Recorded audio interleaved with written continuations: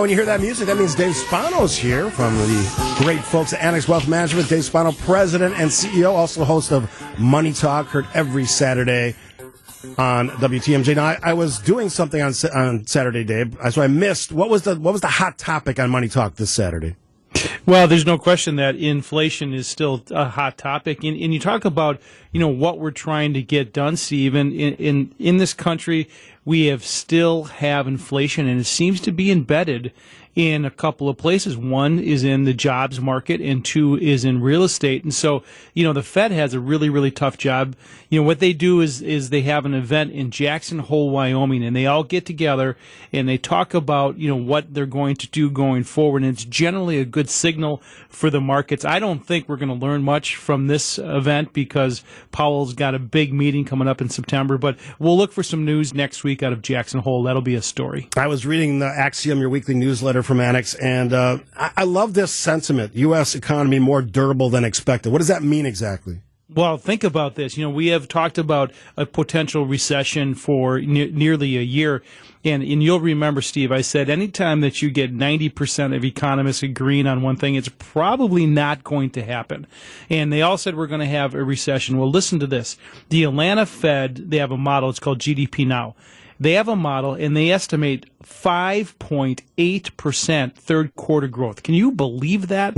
And so, there's just no way you can have a recession when you have positive GDP because the accepted definition of a recession is 2 back-to-back quarters of negative GDP, and obviously we're not going to have that in the third quarter. So we have the financial experts. We know what they think on all of this. We know what certainly the people who create policy think.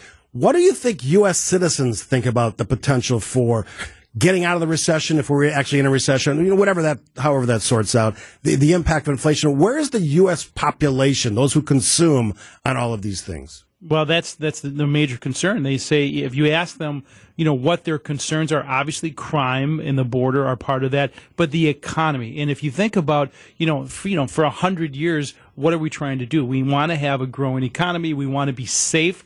We want to be safe from other borders. And so those are our concerns. But you saw the survey, I'm sure, in the last week, and some of the questions you're going to hear tomorrow night is what are you going to do about the economy? How are you going to get inflation down? That's going to be a question that we'll be looking for tomorrow night, and how that gets answered. So that is the question.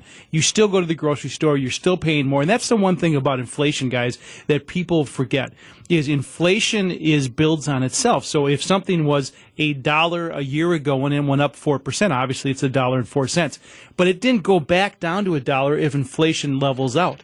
It's still $1.04 plus maybe 2%, right? Or whatever the inflation target is.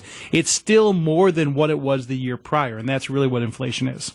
Dave, I remember it was about 2009, and I went to this seminar by a futurist back at in that time, and this futurist was talking a lot about BRICS countries, and that they were something to look forward to and keep an eye on with investments. And I saw that there's a BRICS summit this week. Can you explain what that is and if it still has that sort of impact almost 15 years later?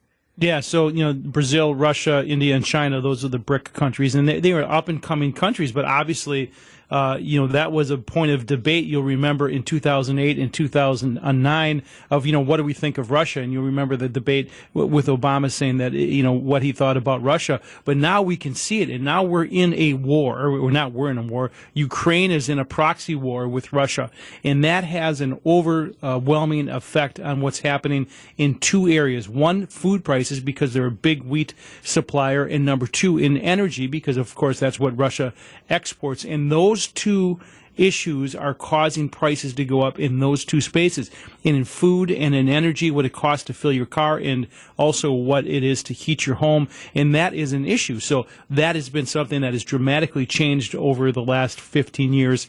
So what's happening there? And of course, China just continues to get bigger. But I will tell you, Sandy, that is a major story, is what's happening in China. Over all of these years, they've built these cities with nobody in them. These ghost cities is what they called. And they continued to build. And so because they did that, their GDP numbers out of China were enormous. Well, guess what?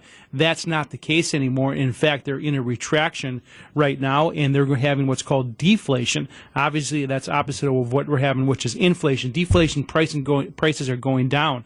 And so those two things, a slowing China economy, the second biggest economy in the world, with declining prices, will have an effect. So both those things, Russia and China, will be a concern, and India is now as big as China. So that is a big story for sure.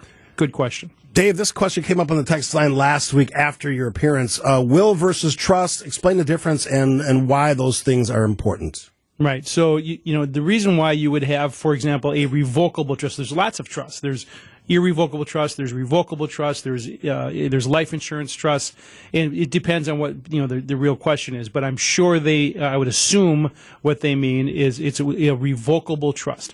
A revocable trust doesn't avoid taxes. It's there to avoid probate. That's the main reason for that you have a revocable trust. To avoid probate, or the Latin term really means to prove where these things are supposed to go. And so if you put your stuff in a revocable trust, that would be for something that, for example, isn't titled properly or doesn't have a beneficiary. So you wouldn't put, something that has a beneficiary designation would be your 401k plan, life insurance, annuities. Those have beneficiary designations. Perhaps your home, for example, might go into there. There's a way around that. Obviously, if you would choose to proper titling, like joint tenants with rights of survivorship would be an example. So that's the reasons why you would use probate. It doesn't avoid taxes, but even with that question, Steve, 50% of Americans still don't have a simple will. They should at least do that very simple thing. It's pretty straightforward, and it is not very expensive. Dave, because you and I now speak once a week, and it came to my attention because of you that August is Create Your Will Month, I will tell you that in our household, we've brought it up more than ever, and we're just about to get in and finally do it. It's made the to-do list so repeatedly, so it has moved the needle in our home, so thank you. Good. Yeah, you're welcome. And, of course, sometimes it's hard. There's a bunch of questionnaire that most lawyers will have you ask, but, it depends on, where the kids are. And for example, and by the way, those things change, Sandy, right? What you had in a will 15 years ago when my kids were small would be different today when they're at college, right? Because those change. And so as your life changes, you might have to make adjustments. But, there's some common things. And for example, what are you going to do with your pets and all of those things? They're hard questions to go through, but a simple process is better than no process at all. He is Dave Spano, President and CEO of Annex Wealth Management, host of Money Talker every Saturday morning on WTMJ. Thanks, as always, Dave Spano. Yep, love talking to you guys. We're going to be the epicenter of politics tomorrow night here in the city, and we'll be you guys are going to have a lot to talk about on Thursday morning. Absolutely. Thanks for teeing it up for us. Dave Spano joins us, as I said, typically Mondays. I was off Monday, so we decided to do it on Tuesday.